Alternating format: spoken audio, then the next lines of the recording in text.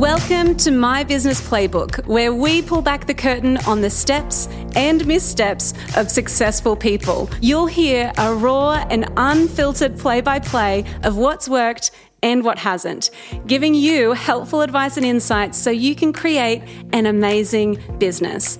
I'm your host, Laura Higgins, and this is My Business Playbook. Welcome back to My Business Playbook. It's so good to be with you today. Thank you for joining me. Now, have you ever had one of those moments where you realized, I don't know why I'm doing this in my business? I have a team, I've got people who I outsource to, I delegate to, but for some reason I end up doing this thing. I had one of those moments recently. I found myself designing these tiles in Canva, and I was thinking, there is literally no reason for me to be doing this. A, I'm not that good at it. B, it makes me want to throw my computer out the window. I don't really swear very much. I'm not much of a swearer. But when I'm designing things, it honestly brings it out. I get so frustrated at my computer, and I think the people in my office can hear me like muttering at my computer. This isn't my zone of genius. This is not my area of expertise. And if I were to, map it, I would go, that's not what I don't know why. People aren't paying me for that, This isn't why I started my business. Why am I even doing this? The reason I'm telling you this is because today's guest is Ruby Marsh, and she is talking all things zone of genius. And she's talking about your energy and how you actually make sure that you're playing to your strengths in your business. I know you're going to love this episode. This conversation was really fun. We sat at my kitchen dining room table and we just kind of chatted away. So a little bit about Ruby. Ruby and I met a couple of years ago at an event that we were both speaking at. And immediately I got along with her, and we both kind of were into the same authors, we were into the same marketing people. We both loved the same people. Anyway, I love finding people in Newcastle who have a really similar approach to business as me. And so instantly we were like, we should be friends. And after this episode, we actually said to each other, do you want to be friends? So now we're officially friends, which is great. Ruby is a small business coach for women in creative industries. She's an architect turned coach for creatives, and she's a speaker and host of the podcast True to You, which is a beautiful podcast, by the way. Highly recommend. Her mission is to guide high-achieving women to unlock their creative bravery and do work that feels meaningful. Through her one-on-one coaching and group program, the Creator Club, which she shares a little bit about at the end of the episode, Ruby helps early-stage business owners to learn tools that will help them to attract dream clients and be paid for their innate genius without burning out in the process. I love it. I love that she's all about working to your strengths, working in your zone of genius, and really actually building a business that works for you, that's not something that you become a slave to. I love it. So this conversation is really fun. She's beautiful. She has a wealth of knowledge. So welcome to my kitchen table, and we're just going to have a chat. Let's dive into my conversation with Ruby Marsh.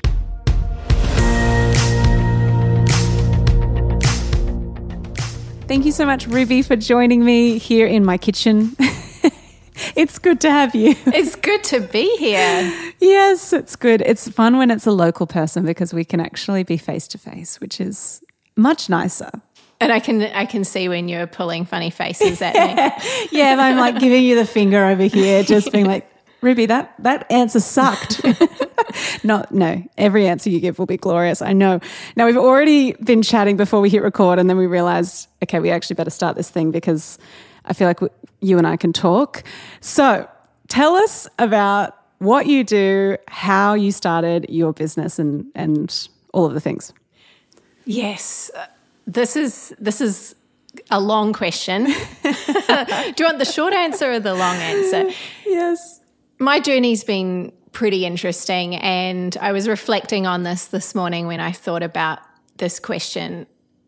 I honestly, 10 years ago, didn't think I would be sitting here with you doing things like this. I've always loved speaking and channeling my inner child right now, being here with you and having these sorts of conversations. So it's really fun, but it's always so cool to look back and I think look at your journey and say, wow, I've really done some things that I didn't plan for and they've turned out even more incredible than I could imagine. So to give you some context, listeners, what I'm talking about, I am actually a registered architect. That was my first profession when I left high school. I actually came to Newcastle, where we are recording this. And wait, you need to tell people where you're from because you kind of have a blended accent. Yes, I have a blended accent. I originally grew up in New Zealand, in Christchurch, New Zealand, and then I came over here when I was 19. So if you're good at math, I've actually been here half my life now, so haven't lost the accent, and sometimes I'm reminded of that by Australians.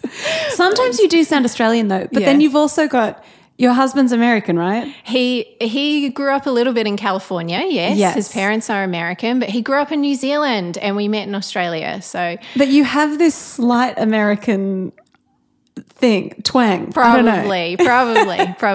So came over here for university, studied architecture, slogged my way through that degree. If we have any creatives listening or lawyers or doctors, engineers, maybe you'll know that doing a degree that's more than 4 years is brutal.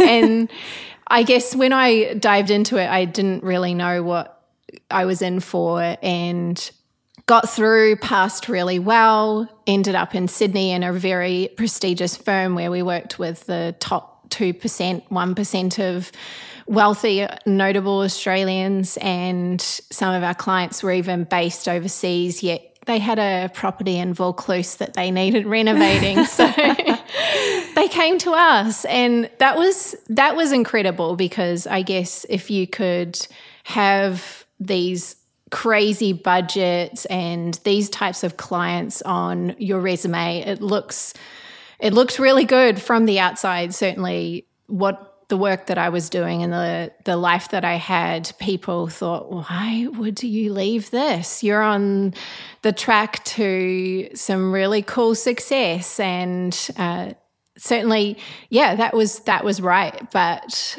I was also not really happy and suffered a type of anxiety that people wouldn't even really know that you have, because when you're a high achieving woman, you can keep it all together and kind of grit your teeth and get through it. But it started to really impact me, and I was dreaming about my work, and I also had a lot of problems with my immune system. And so on top of that, I was starting to think seriously, do I want to be in this long term? What does it look like to be 5-10 years down the track in this career? Am I really, really loving it enough to call this my life's work? And so I made a big call, and around my 30th birthday, I walked out of my architecture office for the last time. And I didn't go back to full-time architecture. I thought, okay, there's a little bit of misalignment with my values, and I could stay in design, but maybe I want to work for a really cool company that's more aligned with my values, and I'll stay doing design work. And so I made a list of 10 companies. There was people like Aesop on there. There was Lululemon, and I ended up actually landing a job for Lululemon, but it wasn't even designing stores at that stage, which I thought that I would be doing. That was the path that I continued to map out. And you know, I'd lived this kind of linear lifestyle where I was like, cool, go to university, get the great job, tick all the boxes. And then I thought, okay, I can do that again for this next stage of my career. Little did I know once I got inside the four walls of Lululemon that I would actually, A, find my people, and B, it would open the door to a completely new opportunity, new career path where I dived into actually managing and leading teams for Lululemon. And within that environment, you are exposed to a lot of incredible leadership training, which we were just talking about. And I could talk Laura's ear off about leadership and how we ran the stores like small businesses. And it was very much grassroots marketing, which is super gritty but exciting. And it really threw me into what I call a small business MBA. Why go and get an MBA where you can join a company that will give you everything you need to know, from the finance side to operations to the marketing to leading people, which is where I actually found my sweet spot. And so through that, eventually I started my business coaching, and I started out coaching women in career transitions, and that was what I knew because that I was very close to that event in my life. I'd been through it not that long ago. And then slowly but surely, all of these creatives started coming to me, architects, interior designers. I worked with a fantastic upholsterer last year. And I started to realize, actually, I think my work is returning to working with creatives. I understand what it's like to be them. I know what's going through their brain. I've dealt with perfectionism, self-doubt, all of these things, and I want to help them in their small businesses. So now I do coaching, mindset work, and also help with their marketing and content, things like that. So that's where I am today. I also have a podcast, which is really fun. Yes. You've been on my podcast. Yes. And it's so cool. So you've kind of, I feel like you've done business, you built your business in a similar way to me. I mean, without all the big career changes, but like grassroots, just learning on the go, right? Have you done any study or anything around running business, or has it been all just learnt on the go? I would say 50-50. I think whilst I didn't get formal training with Lululemon, there was a lot of trainings that they put us through. So I didn't go out and do university study to be a leader while I was there. They have a lot of internal trainings, which is fantastic. I've done some of Brene Brown's work, and really a lot of it has been through my husband. My husband and I have owned 3 businesses now, and we are about to embark on our first collaboration together in the coaching industry this year, which is very exciting. And so all of those collective skills, plus growing up around small business, it's just amazing what you learn by osmosis that you take for granted. And you think at the time, oh, God, mum and dad have this small business and it's, blah, blah, blah. And then here you are in your late 30s with a business, drawing on some of those skills and calling your dad for business advice. So, yes, I love that. I call my dad because he's worked with people who are employed and paid, and worked with a bunch of people who aren't even paid to do what they're doing. And so he like really gets it. So I totally relate to that.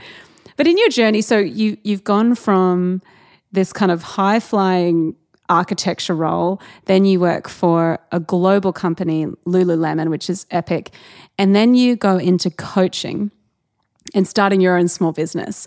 What do you think, I love hearing about the missteps that people make, because I think it helps us to, it helps us feel good, because it means that we kind of go, oh, okay, like, I'm not alone in my weird, funky moments where I do stuff wrong.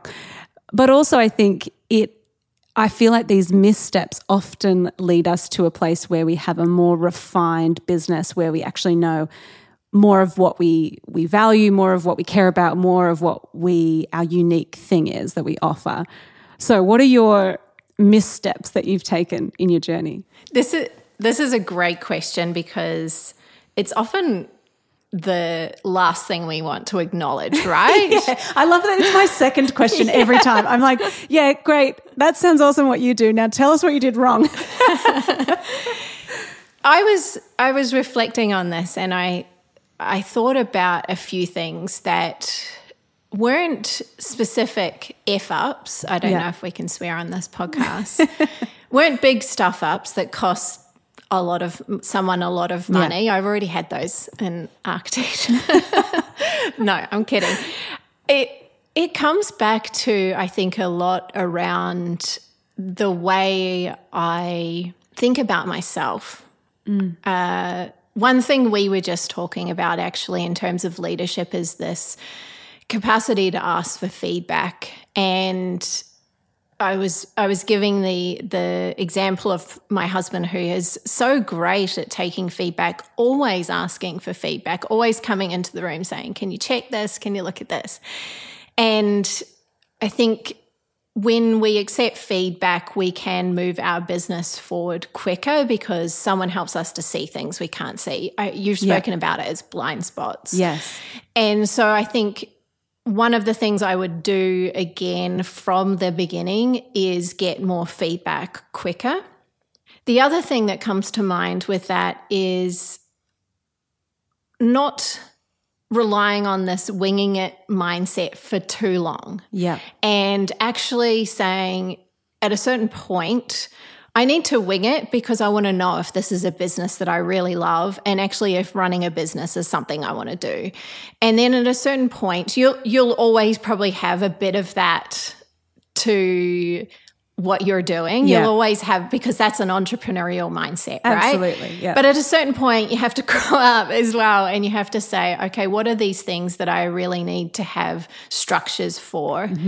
One thing that came to mind with this is I have obviously changed my niche in pretty much the last couple of years. I've more moved into working with small businesses pretty much exclusively. I still occasionally help a little bit with career stuff, but it's usually when they're transitioning into creating a small business. Yeah. So I think if I had my time again, I would 100% do that niche work. And I know that this is something that bounces around in the marketing circles of people loving the niche stuff and saying you must do it, and then other people saying you don't need to do that.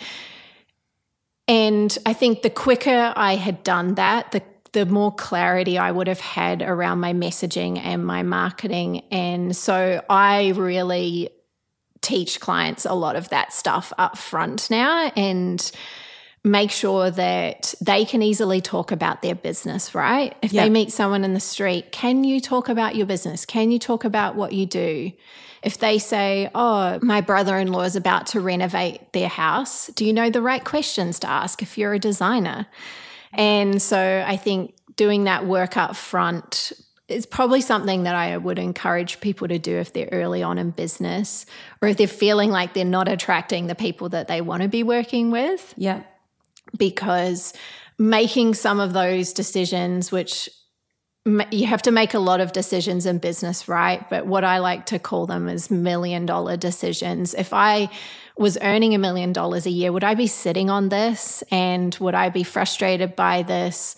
Probably not. Yeah. I would make a decision and I would go with it and I'd go as fast in that direction as I could. So I think it's shifting that mindset into those, what are those things that are really going to drive the business forward and turn it from a, kind of pleasing everybody and winging my way through this to this is a legit business. And totally. And do you think there's a tipping point where initially you kind of take whatever work comes to you, right? Like it's kind of, you're starting out, you just want to get people through the door.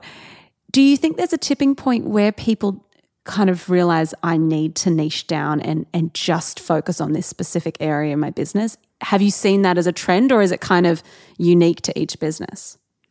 Yes, and it's unique. Yeah. Because it depends on what stage they are at. I think sometimes even if you are doing something that you really love, doing something you love and also having the clients that you really want to work with is the ultimate, right? Yeah. And so sometimes we start out doing what we love, but it is that thing of getting experience and getting hours under your belt. one thing for me was that I have spent probably 200 plus hours coaching people one-on-one before deciding to move into working in groups. And so I really wanted to master coaching before I went out and was doing it in front of big groups of people. Yeah. And that's just the way that I've chosen to do it in order to get those 10,000 hours in that skill. Yeah. And so I think with the niche, it is one of those things that as soon as you get a feeling of these are the people I really want to work with and these are the people that I don't want to work with, that decision flows into so many things that you end up doing in your business that it makes everything really easy from there. But you have to be in a position to want to make those decisions. And that means saying no to work, doesn't it? It means saying no to money sometimes, which is hard when you are a small business owner. I remember when I moved from social media management into consulting, I was 1 foot still on the ground, and I was working with a business coach at the time, and he was like, Laura, you just need to cut. You just can't offer it anymore. You just need to cut it. And I still was like, yeah, but there's this one client that I'm going to keep because blah, blah, blah. And it was this fear thing of, well, what happens if I take that on, or what happens if I shift my business and kind of change my niche because it was kind of working, and it's hard. I guess there's this moment of realizing just because it's working in inverted commas doesn't mean it's where you need to stay. I believe that if you can market your business, you can grow your business. So if you're a small business owner wondering why the heck your business isn't growing, or you're wanting to take it to the next level, then My Marketing Playbook is for you. In this course that's designed especially for small business owners, we cover everything from social media, email list building, messaging, website, design, copywriting, Facebook ads, and more. The waitlist for My Marketing Playbook is now open, and you can sign up to get first access at mymarketingplaybook.com/course. I hope to see your name in there because I know this is going to help you grow your business. Now, I love your approach to coaching and small business because it's really accessible and it makes people feel like more confident in what they're doing. And I love that you love helping people to work with what they've got. And you often talk about performing an energy audit. What is that? Can you explain that to me? And why is it important for small business? Yes, this is a non-negotiable for my coaching because I know that the women that I work with, I'm pretty clear on the fact that they are potentially juggling a lot of roles, that they're not the entrepreneur in their garage in Silicon Valley that's tinkering away, that can work on their business 24/7, drinking Diet Coke and eating ramen noodles.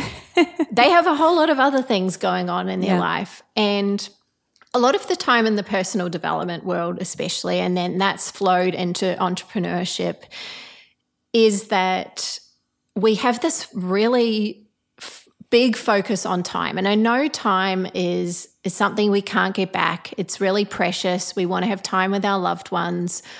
All of those things, yes. But then it's moved into this hacking time and productivity. And whilst that is great, there's another level to that, and that is having the energy to actually perform the task in the first place. Mm-hmm.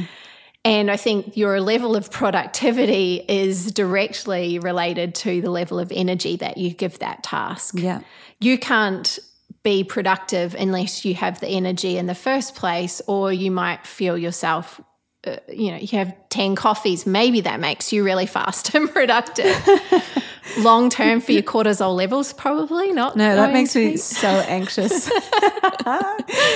Probably not going to be ideal. So In terms of making changes in your business, you come to a business coach because you're ready to level up. You're ready to make some changes. You're ready to let go of some things that aren't working for you anymore. Maybe you've got some goals that you want to hit this year. So let's start with the practical and the fact that you are living in a human body. You're not indispensable. You have this finite resource called energy. And so when we look at that, we can look at it in terms of the energy that you're putting out, i.e. all the roles that you fill in your life: wife, mother, friend, business owner. And look at all of those and where is your energy going to those? And then look at what energy you're actually giving to yourself to fill yourself back up and to ensure that you can maintain all of these roles. And part of that is also going, how much time do you have to spend on this change that you want to make in your business as well? Because chances are, if you're running your business either full-time or part-time you might be because you're looking after little kiddos as well. And so, okay, you've got X amount of hours to spend per week on this change. What energy are you going to need, and how are you going to get that energy? And does something else in your life have to give in order for you to create that space? And often we think, I'll just kind of squeeze this into my life and make time somehow. You can't make time, but you can actually control your energy, and you can control at a basic level what you put into your body and things like that. I don't work at that deeper level, but some people have that knowledge, so that's where they do the work. Or some people say, cool, okay, I actually know that I need to get up at 6 o'clock every morning and go for a walk along the beach, because then my head is clear and I can work for the day. So we come back to understanding what their personal non-negotiables need to be in order to have the energy to make the change that they want to make. I love that. And I think also there's this thing of, I think if we took stock of what we do in a week or in a day, there'd probably be a bunch of things in there that potentially we don't have to do, someone else could do. We could automate that process, we could delegate it. And so I think it's such a cool exercise to be thinking about it in terms of, it's not about time, it's about the energy it takes. And if something energizes you, then you're kind of in the plus again, right? But if something is draining, then is there a way for someone else to do that, or for you to minimize the amount of work that you have to do in that realm? Or even knowing, okay, it's my headspace in a good zone for me to be doing that task or that particular meeting. Should I reschedule? I think those things have really helped me to kind of schedule, because I can go, okay, well, I know I'm more inclined to be creative or write today than be doing like kind of tasks. So it can kind of, if you have the flexibility to do that, obviously we don't all have that, but if we do have the flexibility, it's kind of nice to play into that as well. Yeah, absolutely. And sometimes I think something that you touched on then is outsourcing.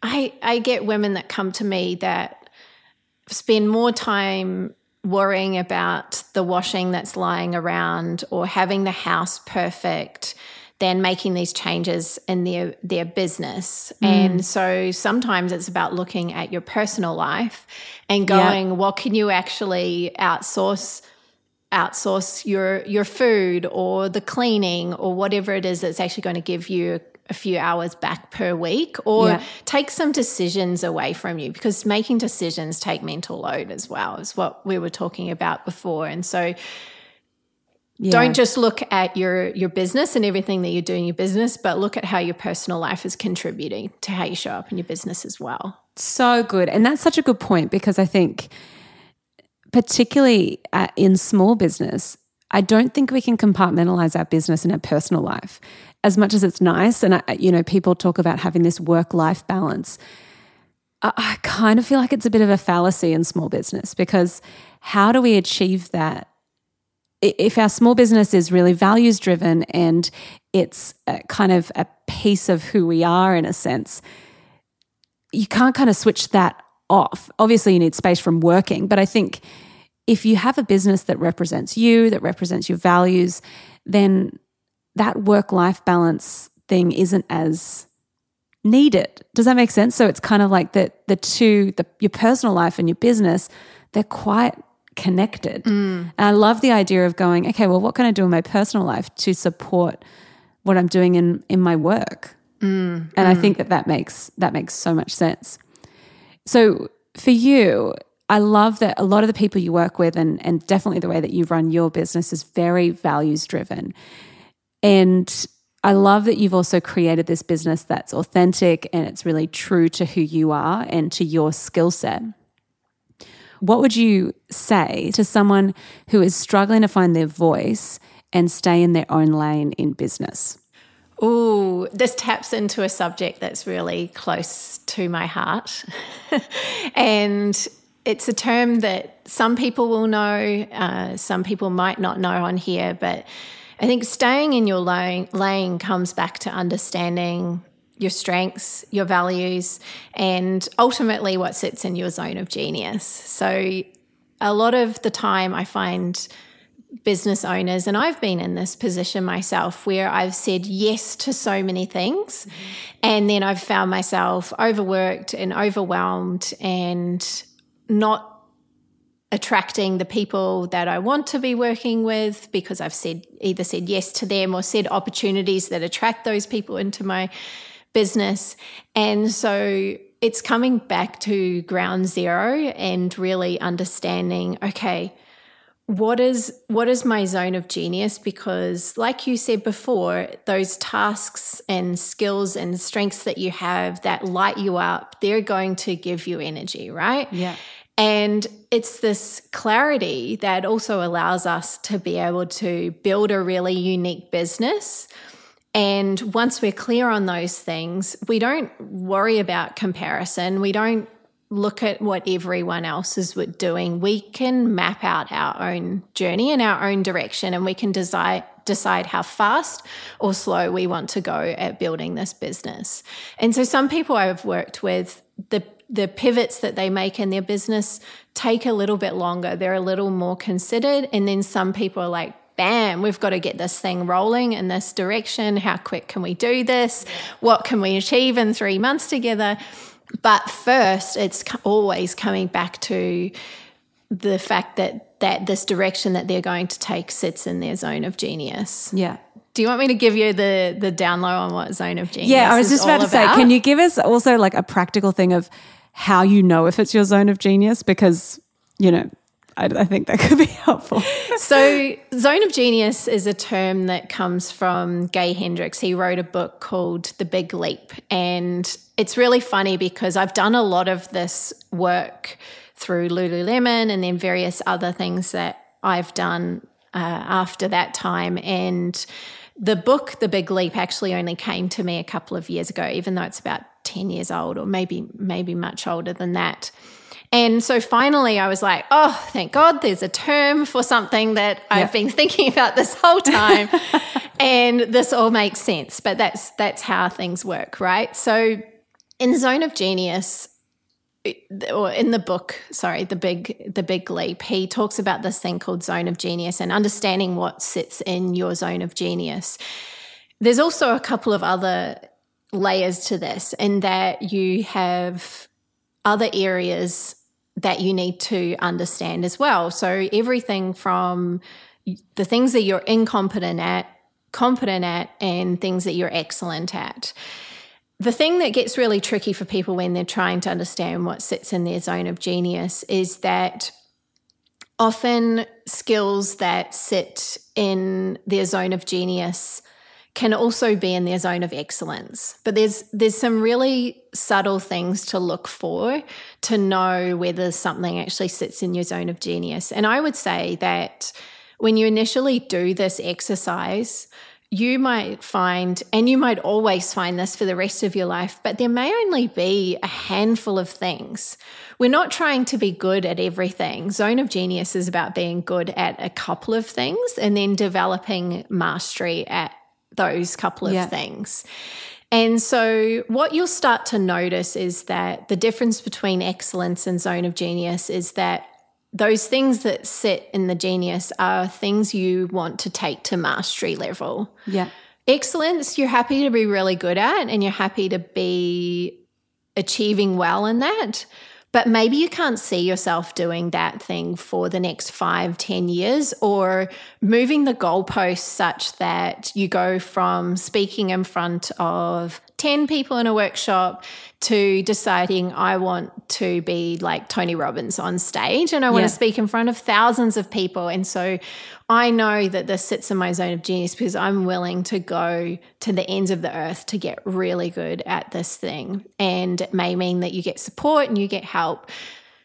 It also comes back to understanding your energy and getting those little signs in your body and in doing these things that have you go, hang on, like when I'm doing this thing, I'm really lit up. Yeah. And I could talk about this for days, and I could sit and have conversations with people over a glass of wine, and we could talk about this all night, and I would never be bored to talk about this thing. So there's a level of obsession there. You really, really love this thing.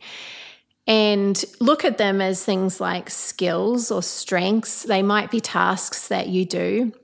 And then also your energy. So do you get drained when you do this thing, or is it lighting you up? Does it actually give you more energy? And so those little subtle differences will have you be able to see when things sit in your zone of genius versus excellence, maybe competence.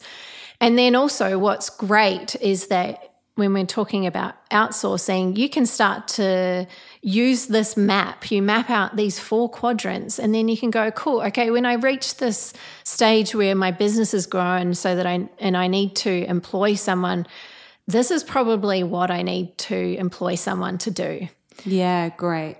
Or I would really love to have someone grow into some of the skills that are in my excellence zone so that I can work in my zone of genius much more. Yeah. So that someone's still operating at a high level in your business and some skills that maybe you're happy to kind of leave for someone else to do. I love that. So for someone listening, if they want to do an exercise to kind of map that out, what's a practical way you could actually do that? Well, I think if you want to do it properly, there's a series of exercises that you could do. And I recently did a workshop on this with a group of women. And so we went through a few steps, and I can share a couple of these things that you can do to start to drill down into what the zone of genius might be.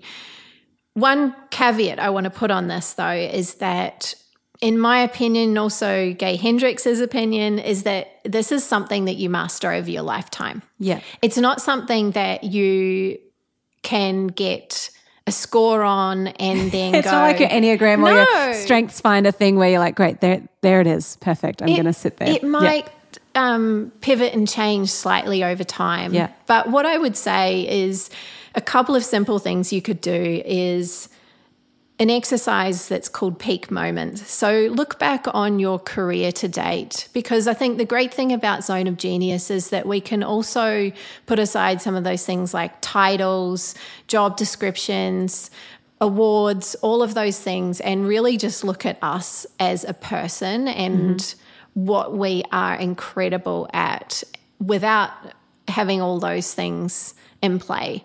So you can look at peak moments in your career, maybe 3 peak moments, and look at those and say, okay, when was I enjoying myself the most? When did I feel most fulfilled? Maybe abundant in this situation? What was happening? And describe these peak moments to yourself. Write them down in a journal.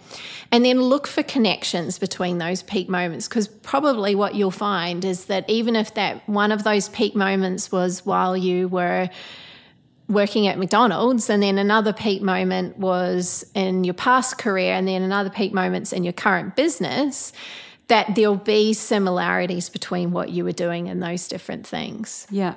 And so start to look for those similarities. And then, what you could do is map that out in terms of these 4 quadrants. Yeah. What I think might be in my zone of genius, coming from that peak moments exercise, zone of excellence, competence and incompetence. I love that. Really simple. Obviously, we can work to coach you through and get more depth in that exercise, but starting off, just see what you notice, see what comes up, and then I would revisit this exercise every few months, or keep a journal. And I mean, that's a really simple way, is just notice your energy across the week when you're doing different things and journal it. I love that. At the end of each day, I love doing this. This gave me energy. Sending that email to that person was a highlight. Yeah. Yeah. I love that. So it's kind of this self-awareness thing too, right? Of actually going, am I just good at that? Like, I think I like the distinction between something that you're excellent at and the level up is that zone of genius. So it has to be more than just you're good at it. Yes. You know, it has to be that it energizes you and it lights you up and it actually it makes you feel more than just, oh, okay, I'm good at that. And it's really tricky because often with the women that I'm working with, and I've only really coached women up to this year. I've worked with a few men in a group setting, but mostly women. And it's very easy for us to acknowledge what's excellent, but for us to actually go to that next mile and say, this is what sits in my zone of genius, we really have to have a lot of courage. Yes. To admit that to ourselves. Yeah. And sometimes you might actually look at your current career or your current business and go, oh, hang on a second, some things might need to change here. So it's being able to, like I said, do these exercises, taking away what you currently do, the title that you have, how much you earn, all of these metrics that we put on success, and say, actually, what am I really, really good at? And then looking for ways to filter that into your business. Yeah. And do you think people need a third party sometimes to go, hey, I can confirm you're good at that? Like, do you think sometimes we need that? Because I find for me, it's like, yeah, I can do these particular things well, but for me to be able to define this is actually this kind of elevated to this zone of genius or kind of this calling thing, I think that you're so right. It would take courage because it doesn't probably come naturally to think, oh, no, I'm epic at that. You know, that's a Laura thing that I'm really good at. I feel like maybe it's just me, but do you find people need a third party to kind of go, yeah, that's true? Absolutely. And I would actually encourage you to ask people around you. Yeah. Because sometimes you take for granted the things that light you up. Yeah. You do them so easily, you do them effortlessly, and you don't think that means something. Yeah. So ask people around you, people that you live with, and these might be things that initially they notice come from your personal life. How you organize your kids' birthday parties. Yeah. How you're great at organizing a holiday or an event for the family. And looking at that and going, well, what are you actually really great at in that exercise? So they might not be able to speak to your work, but they can certainly pull out things that they see, and they can watch your body language and your behavior and notice when things are really lighting you up. Yeah. And it's funny too, I guess that energy audit makes so much sense in relation to this, because if I have a long day and I'm in meetings all day and I feel a little bit drained by that, but then if I go somewhere where there's a bunch of people and we're all hanging out, I come home and I'm like, woo, like last night I did that. I had such a huge day, but I went to this thing where a bunch of friends were. I came home and I was like, it's 10 o'clock and I'm just cleaning the house because I have energy. And so I think it's knowing what is an energy output and what's an energy input. That makes so much sense for that exercise as well. Ah, so good. It's all making sense for me. Okay, final couple of questions. A lot of our community are small business owners. They're entrepreneurs. They're juggling everything. What's your biggest piece of advice that you wish you knew when you started? Keep it simple. Yeah. And this is something I've pretty much stuck to, but I would say that especially if you're a service-based business, I would, and if you're new in your business especially, this is really key, is you don't need to do everything. You don't need to deliver every kind of service. I would think about 1 or 2 things that you can create that you do really, really well, and master those before you add more services on top of it, because you really want to become known. And this is where niching down also plays into this, right? Is that if you can become known for delivering a service in a special way to a certain group of people, the way that the world is going, we are looking for people that align with our values. We're not looking for generic or the same, especially as creatives or people that really live into their values in their life. And so if you can create something that meets that, I would do that. Anytime that I've diverted off course and over here doing one thing and over here doing another thing and not kept to that one service that I do really well, things have probably suffered a little bit, or it just takes me realizing, I probably didn't need to do that. Yes. Come back into your lane, stay in your lane at what you're really good at, and become known for that. I think that's a really exciting opportunity, is that we can create authority and presence and brand through sometimes the most simple things that we do in our business. I love that. Oh, that's so good. Now, final question. What's next for you and your business? And also, where can we find you? Yay! Where can we find you? You can find me on Google Maps. No. If you want to hang out, I love Instagram. I'm yet to get on this thing called Clubhouse. Oh my gosh. Okay. Such a geriatric. I got on Clubhouse, and I've got to tell you, I was in one, I think it's called a meeting. Room, something. See, it feels like a generation gap. And I was on it and kind of thinking, oh, like I just can't do another thing. And I know I'm in marketing, I probably should, but yeah. Shout out. Like if anyone's listening and you want to give me and Ruby some pointers on Clubhouse, please do, because I'm on there. I could give you an invite, Ruby. Okay. I haven't done anything on it. Let's just say I'm curious about it. Yes. And I think it could be a good place to be. But yeah, Instagram, my podcast, True to You, that's all about helping women create meaningful small businesses, but particularly creatives. And I have some amazing women on there, including Laura, telling their stories, their career journeys of how they got to be doing what they're doing. And really, really relatable stories. That's a big key thing for me, because I think that it can be intimidating going into small business. Yeah. And if you can find someone that's forged the path, then it's exciting. It's like, oh, I can actually see where this might end up. So that's really my goal with that podcast, is to do that.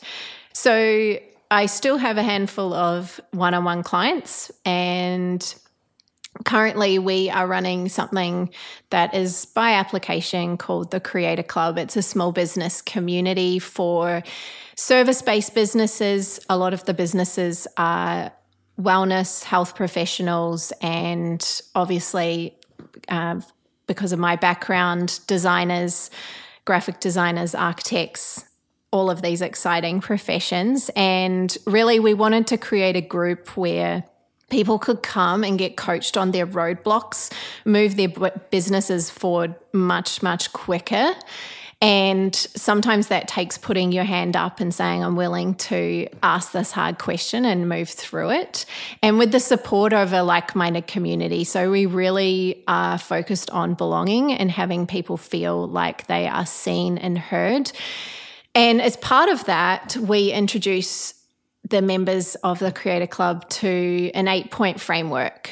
And this framework covers everything from having an executive mindset, so stepping into yourself as the CEO of your business, through to marketing, and then some leadership skills as well. Because even if you are a team of one, you are still a leader, and it's really important that you grasp some of these skills so that you can grow your business, right?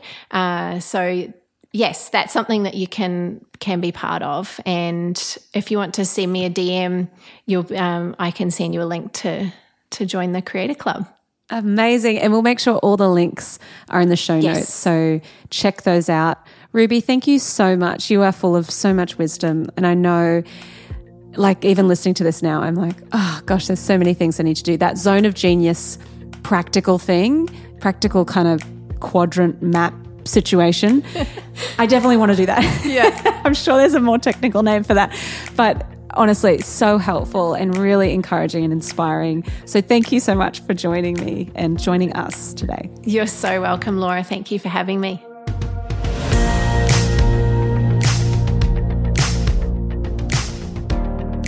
Well, there you have it. That's the play-by-play for this week. I love Ruby's story. I love her approach to business. I think she really has something unique. And anytime I have a conversation with Ruby, I leave feeling better. I leave feeling more confident.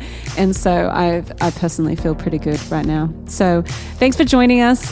Head on over to our Facebook group if you want to chat more about this episode. And if you want to reach out to Ruby, head on over to our show notes. You'll find everything you need in there. And music from today's episode is by Jake Scott. You can listen to him on Spotify or Apple Music, whatever method you prefer. And I reckon that's it. I reckon that's all I've got to say to you. Thank you so much. We'll see you same time, same place next week. Go get 'em.